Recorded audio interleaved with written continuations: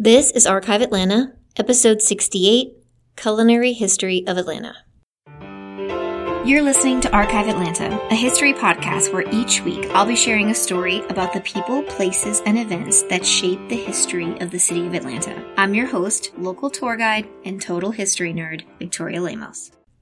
Hey everyone, happy Friday. This week we're doing things a little different, and that's because I'm letting local entrepreneur, author, and friend Akilah McConnell tell you guys all about Atlanta's early cooking and restaurant history. This interview is packed with incredible stories that I would bet none of you have heard before. We talk about the people that have been preparing and selling Atlanta's food even before the railroad tracks were laid. I hope you guys enjoy. Thank you, guys. Thanks, Victoria. So glad to be here. I'm Akilah McConnell. I'm the owner of Unexpected Atlanta Tours and Stories.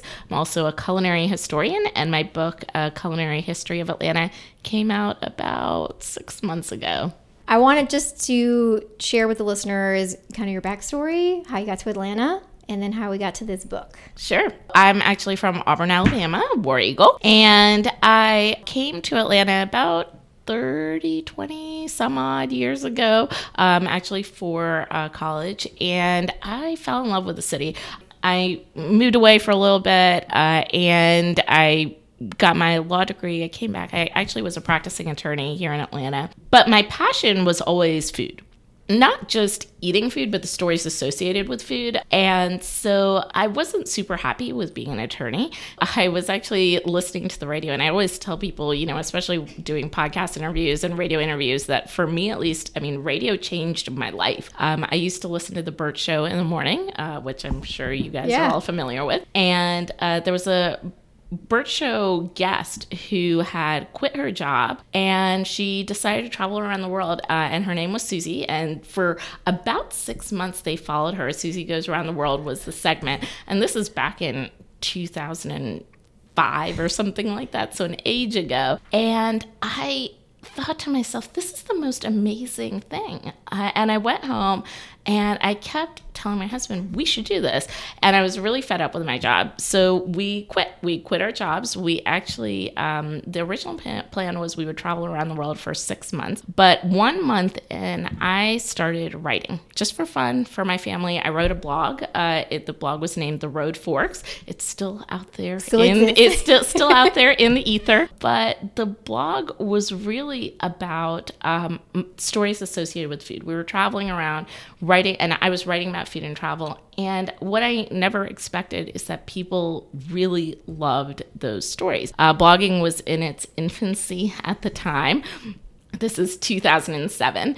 And so the LA Times picked me up. USA Today picked me up. I became pretty regularly writing for these huge newspapers. And they found me because of this tiny little blog I had created for friends and family. And I came back to Atlanta because my husband and I, we found out that we were having a child. We funded our travels for almost 4 years. Wow. Through you did a 4-year stint. You had 4 years. Wow. The original plan was 6 months, but we actually traveled around the world for 4 years, really just writing entirely about food, writing the backstories of food. And we came back. I found out I was pregnant, and I was like, okay, I want to be home, and this is home for us. And I was still writing. I was writing for a bunch of big news journals. But I wasn't super thrilled because I couldn't travel because I had a baby and a little baby. So I said, well, you know what? Instead of writing about travel, how about I introduce travelers to my city? And so I launched Unexpected Atlanta Tours. It was a food tour company at first. Now we actually do Atlanta Food Walks, which is the food tour side, and Atlanta History Tours. And we kept on getting people asking us on the tours, hey, this is such great information. Do you happen to have a book? And I was like, no, I don't have a book, actually. And about 2 years ago, a publisher reached out to me and they said, we were looking for a writer to specifically write about Atlanta's culinary history. And they had seen all my credentials and they were like, would you be interested in doing this? And I was like, Okay, I've got no time at all. So sure, writing a book seems like a great idea. And that's how the book came to be. I ended up writing it, and it's been really awesome. I think partly because of the fact that I do get to talk to so many history nerds like us. You get to meet others. Yes, I get to meet them all, and just finding these stories, discovering these stories. And I'll tell you a little bit about it. I think one of the most exciting parts to me has really been the fact that I get to tell stories that nobody is telling. So when writing this, I mean, I have my favorite stuff too, but what was your favorite piece of information?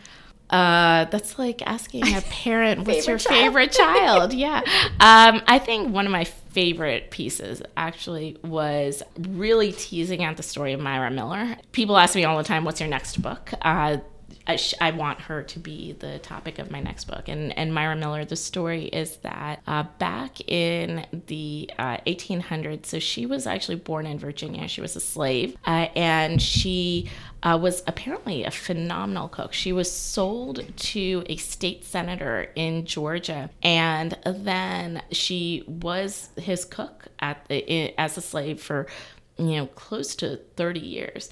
And then, of course, emancipation happens in 1865, and she is emancipated, and she leaves her employer, which is seriously gutsy to do, because most of the former slaves at that time, they stayed with their employers and they were being paid very little. But she leaves, she comes to the city of Atlanta, and she says she's going to start up her own business. She starts up a bakery, and she is, at this point, when she opens up the bakery, she is 70 years old. Wow.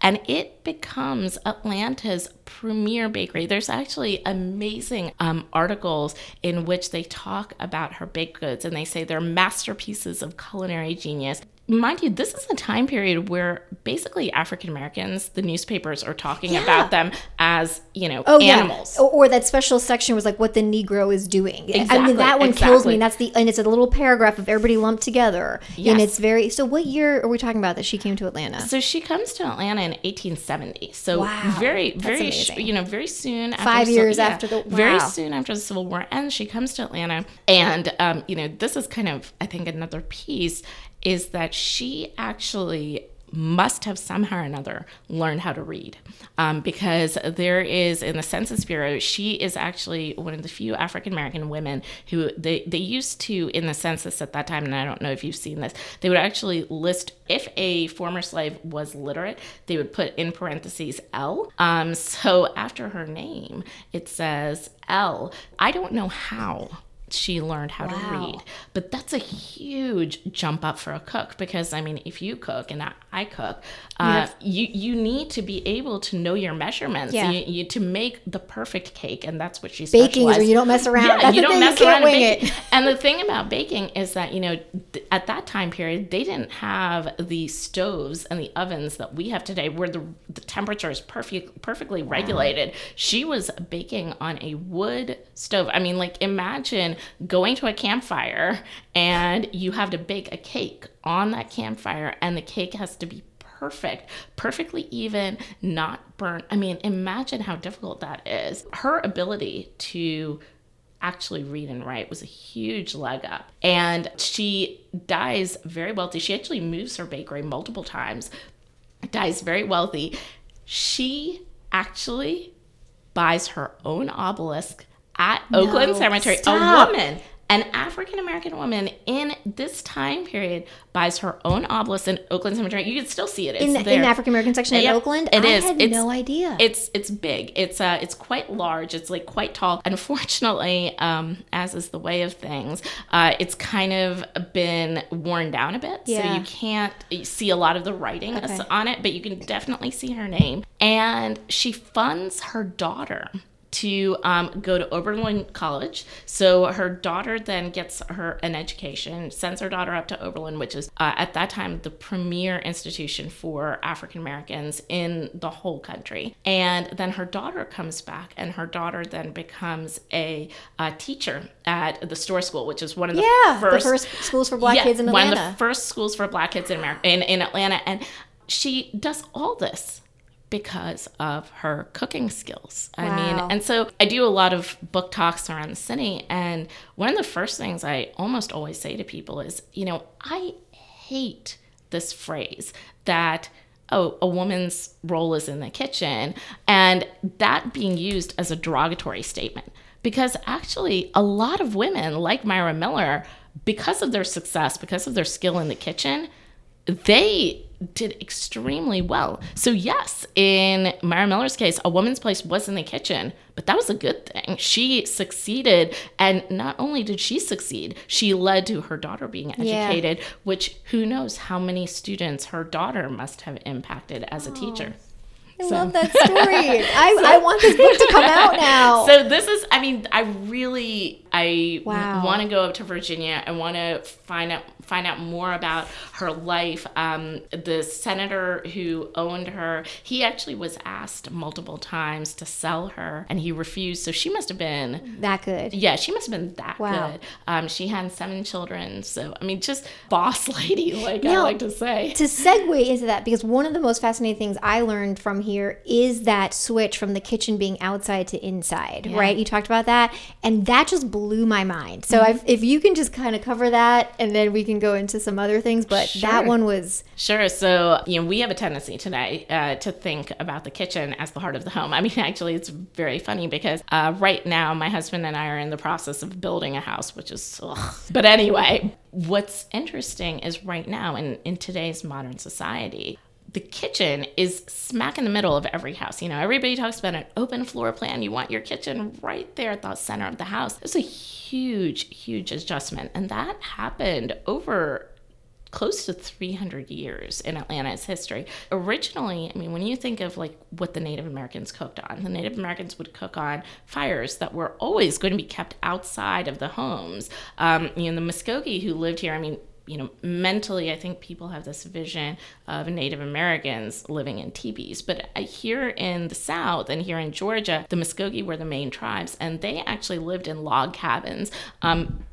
Pretty similar, honestly, to what you would think of in Little House in the Big Woods or Little House on the Prairie, those style log cabins. And so they would keep the fire outside because you don't want the whole log cabin going up into flame. Then once the colonists come in, they're also really cooking outside. They started to build in the late 1700s outhouses or kitchen houses.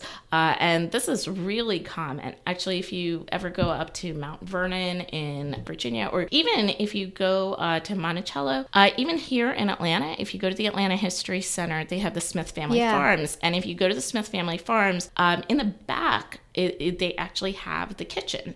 And you can see the kitchen is not attached to the house. It's a whole separate building. And if you're not looking at it, and if you don't know what it is, you won't know what it is, because it literally just looks like a straight wooden building with a big pit in the middle. And that pit in the middle might have been where the fire is, or there might have been a gigantic fireplace. The fireplace that the slaves usually used was about 4 to 6 feet in length. It's huge, massive fireplace. And they would hang all the pots on that. So our word oven, actually back in that time period, was a specific object. So an oven was not what we think of as an oven. In that time period, an oven was a cast iron oven. I don't know if you've ever cooked with a Le Creuset or something like that. I have. Yeah, yes. Or the knockoff. I have the knockoff. That's right. But that's the type of oven that people were cooking with at that time. So just so that was an oven. That container was an oven. That container was an oven. You would mix your cake mix or whatever, put it into that oven, sit on top of the fire. And the oven, today, actually what's funny is the Le Creusets, they're flat on the bottom, but imagine that your Le Creuset had little feet on the bottom and you would stick the feet, and that's how you bake. So everything baked completely in wood fires.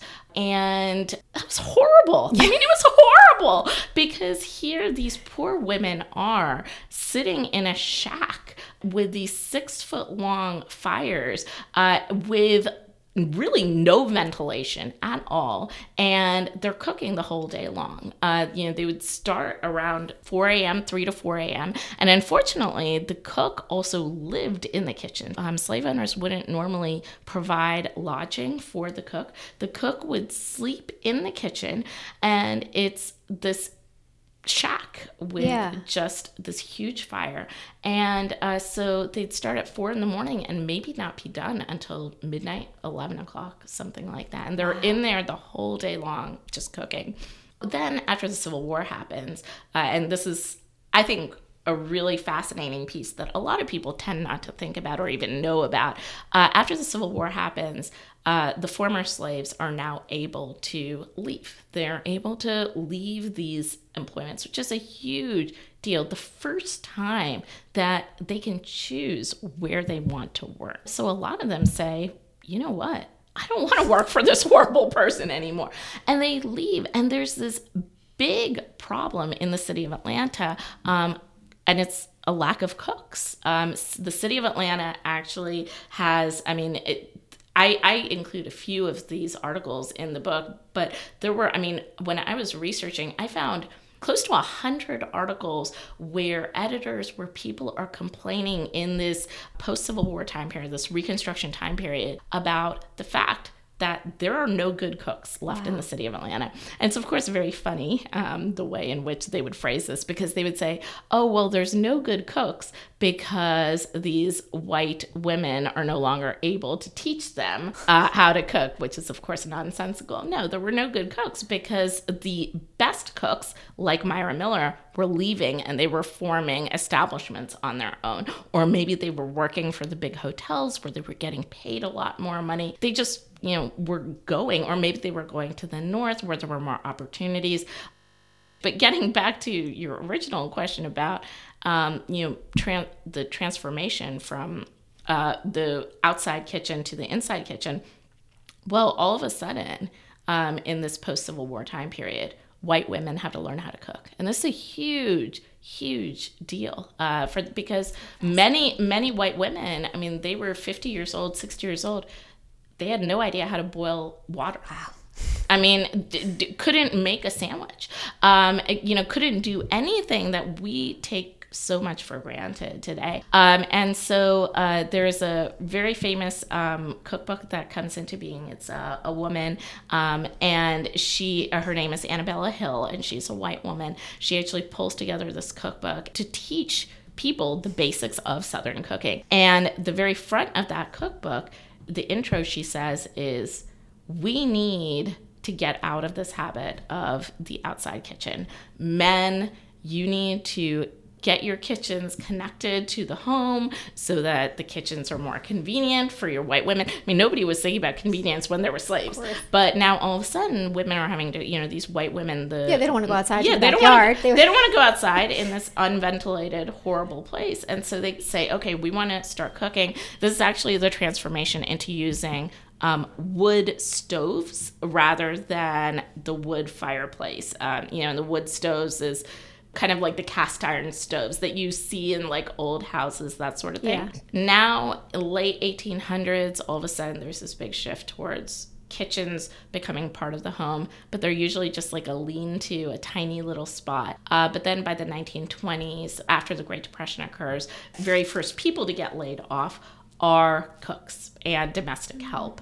And so then in the 1920s, again, there's a shift to gas cooking and gas stoves. And now all of a sudden, the homes start to become bigger, incorporating in the kitchen. And that's actually, I don't know if you've done an episode on Layla Ross Wilburn. I did a mini one for Patreon people. Okay, yeah, I thought you had. I couldn't remember. But if you look at her architectural designs, and I live in Decatur, so there's a ton of Layla Ross Wilburn.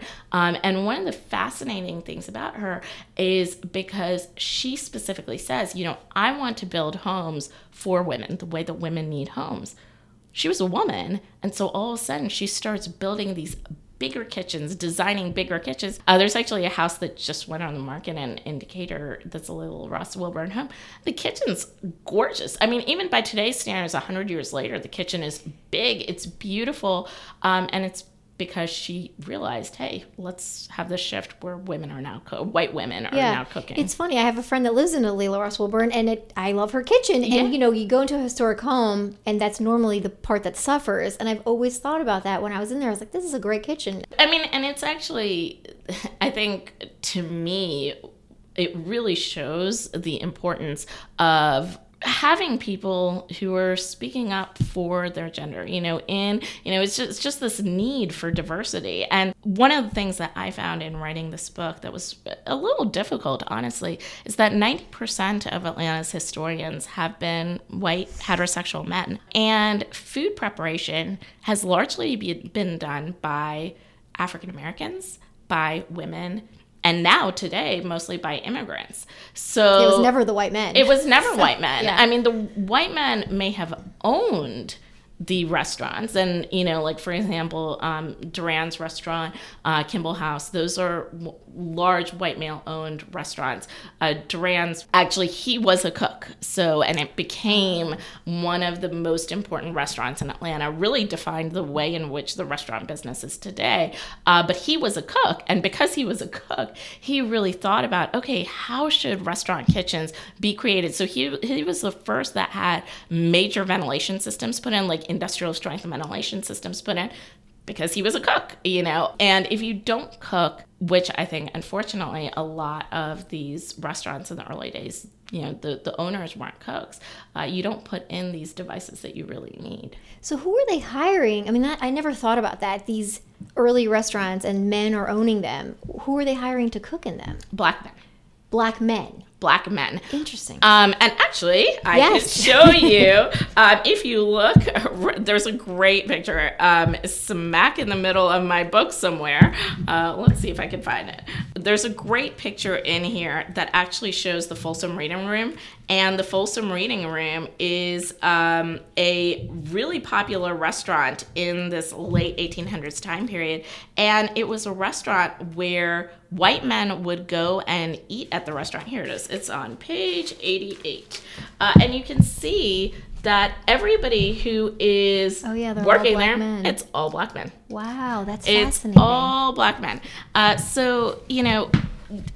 Restaurants today, and it's funny when we think about it, today we all take restaurants for granted. There's a restaurant like everywhere. Like I said, I live in Decatur. There's probably close to 150 restaurants within 2 miles of me where I live. And, this is a separate question, which is how do you define a restaurant? If you define a restaurant as any eating establishment, maybe there's even more than 150.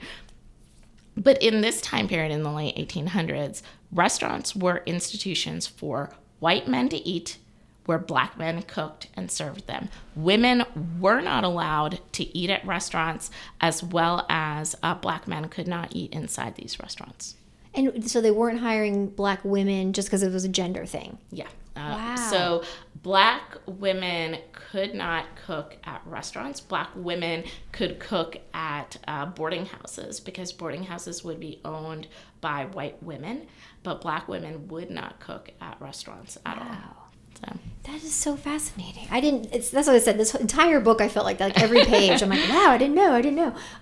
But let's go to the early Atlanta. So we both talked about this. It's a period of time that is not covered in a lot of books, except Franklin Garrett's stuff. Yes.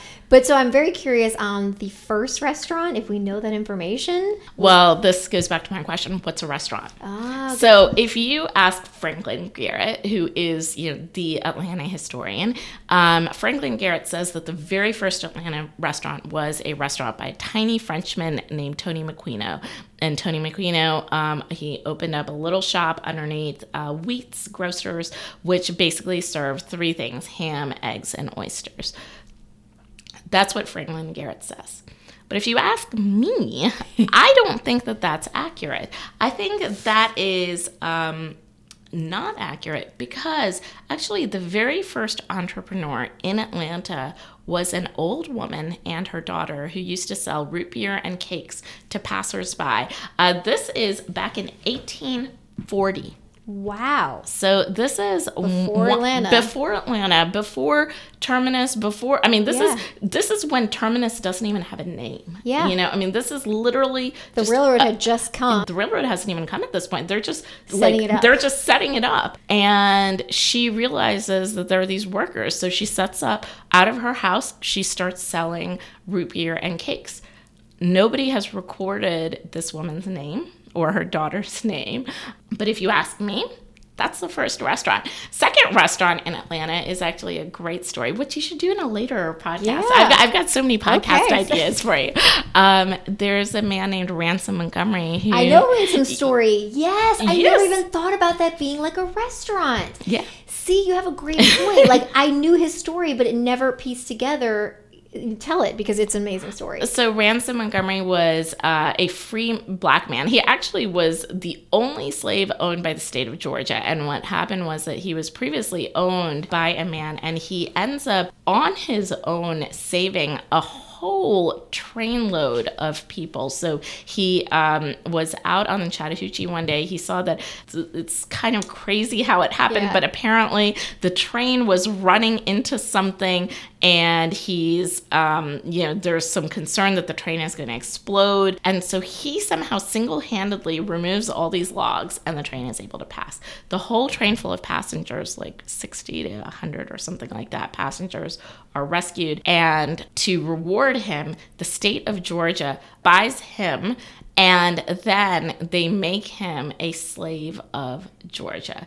But he was basically a practically freed man, because he really wasn't, the state didn't do anything with him. So he was considered a practically freed man. And actually, if you've read The Black Side is this amazing book that was actually written back in the late 1800s. And it is by a reverend, and it is the only history of Atlanta written by a black man. Really? And so in this book, it's Carter. It's E.R. Carter, Reverend Carter.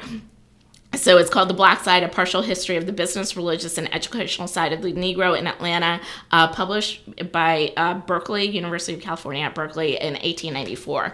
And so he refers to Ransom Montgomery as one of the first to free black people in Atlanta. So Ransom Montgomery ends up, he has to do something. And so what he does is he actually sells ginger cakes. And that he made? That either he made it or somebody something. else made it. Who knows? Maybe his wife made it. Yeah. And he sells these at the train. And so if you ask me, that's the second restaurant in Atlanta. I love that.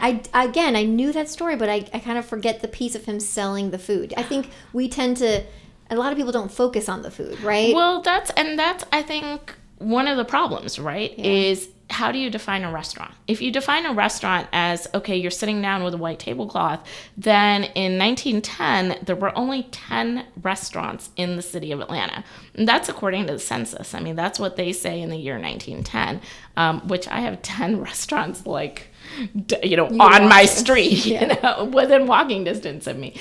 But if you define a restaurant as a place in which food is being served, there were a lot of restaurants in the city, and most of them were being owned by African Americans and by women. And they're ones that are not talked about at all. That's so incredible. So we've been covering black women and black men, and then you mentioned earlier immigrants. How do immigrants fit into Atlanta's story? Yeah, so actually immigrants have always been a part of Atlanta's food history. And it's funny because, again, we have this tendency to think, oh, well, Atlanta didn't have much immigration until the 70s after JFK, or even until 1995, 1993 with the Olympics. It's truly fascinating if you ever get the chance to go out to West Side to see the Chinese burial grounds. So thank you for mentioning this, because I talked about Greenwood, and they have a Greek section and they have the Chinese section. And, the Greek section, I kind of knew a little bit of Greek history, but the Chinese section blew my mind. I'm like, because just like everybody else, I associate later immigration for Atlanta. I'm like, where was this Chinese immigration? And then, in a passing article, it was, I think it was the 1906 race riot time. The Chinese ambassador or somebody was here. And again, it's like a whole rabbit hole. I'm like, what is happening? So in this late 1800s time period, there's a lot of Greek individuals living in the city, as well as a lot of Chinese. And I won't say, by a lot, I would say, 100 or less. For Atlanta, a lot. But like I said, because we think no immigration. For Atlanta, a lot. And the Greeks actually were hugely important in the city's food history. The early Greek individuals, they actually mostly set up fruit carts, and then eventually they set up little food carts. Well, today we would call food trucks. Oh, yeah. And then they eventually set up the city's first restaurants. Between 1910 to 1920, there's this explosion in Atlanta's food, and a lot of that explosion comes through the Greek immigrants. But one thing, it's funny that you mentioned the 1906 race riots, because, again, one of my real philosophies is, how do we challenge the perceptions that we have about Atlanta's history, especially since much of that history was looked at from a certain perspective. The white male perspective. It's hard.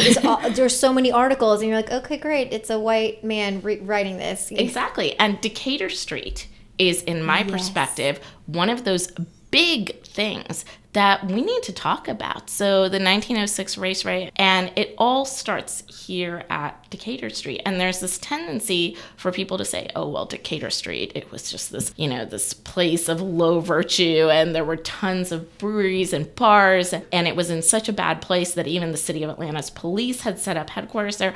And while that is all true, Decatur Street was really the only place in the city where immigrants lived and worked, where African Americans lived and worked, whereas where white people also could come and live and work. So in my mind, I often think that Decatur Street was the 1900 equivalent of Buford Highway today. I think you're so right. In some kind of fantasy world, I've never said this out loud, if I ever wrote a book, it'd be on Decatur Street. Yeah. Because it is this magical place, and women, even white women, would go there to dance and to drink, and that was a big problem. But it definitely gives you that vibe that I think Atlanta doesn't always have, that, big city immigrant culture clashing vibe. Like, I always if I could go back, I'd go back to Decatur Street. There's actually this great article in 1901 in which, it's funny looking at it from the modern perspective, because in that article they talk about how vile Decatur Street is, and they specifically say it's a Congress of Nations on Decatur Street. Which to me sounds fantastic. Sounds great and delicious. Yeah, exactly. And, the other thing that happened on Decatur Street is that, they frequently talk about how there were these 6x9 stalls selling food. A 6x9 food stall is our modern day food trucks, or maybe what you might see at something like Pond City Market, So, we have this tendency, I think, to look at it from the perspective of the historians who were writing about it at the time. And I think one of the really fun parts for me in writing this book is to question everything, especially because so much of the city's history has been associated with food. Yeah. Oh my gosh, this is great. So I'm so excited for your future books, but also I want you to tell everybody where to get this book. Yeah. And then what you have coming up where people can see you speak. Sure, absolutely. So you can buy the books anywhere. Of course, you can get it on Amazon, but if you like bookstores like I do, it's at Eagle Eye. It's at pretty much every bookstore in the city. It's at the Atlanta History Center. It's all over the place.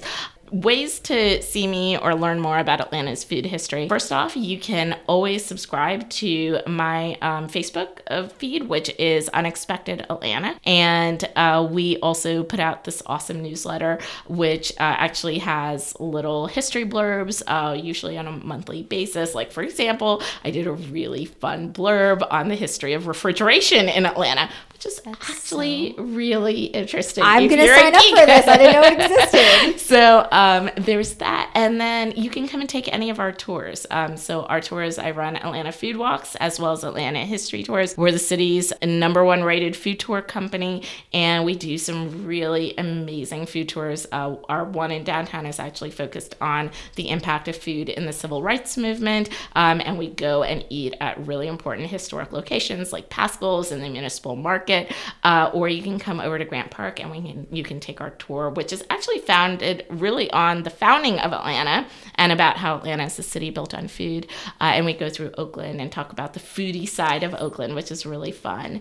And then last but not least, I do a lot of book events, usually about once a month. I actually have one coming up on February 27th at the DeKalb History Center, and it's a lunch and learn, but it is all about African American history and associated with Atlanta's culinary history.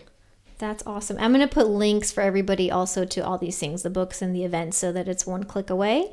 And I just want to say thank you so much for coming to nerd out with me. This was great. And we're going to definitely have you back to talk about maybe part 2 or part 3 and 4. We'll see. I can talk all day long with you. So anytime, I'm happy to come. I'd love to come sometime and talk about, like the Varsity, Busy Bees, all that. That's some great history. The iconic stuff that a lot of people remember. Yeah, and that's all really fun history. And, and of course, the Municipal Market has an amazing history, and it's one of my favorites. Yes, and I did a mini episode. So this is her and I were talking the other day about it. I did a mini episode for Patreon people, but it was only 8 minutes in, so I just got the brief overview, but we'll have her come back and do more on that. So thank you so much, Akilah. Thank you, Victoria. Loved being on here.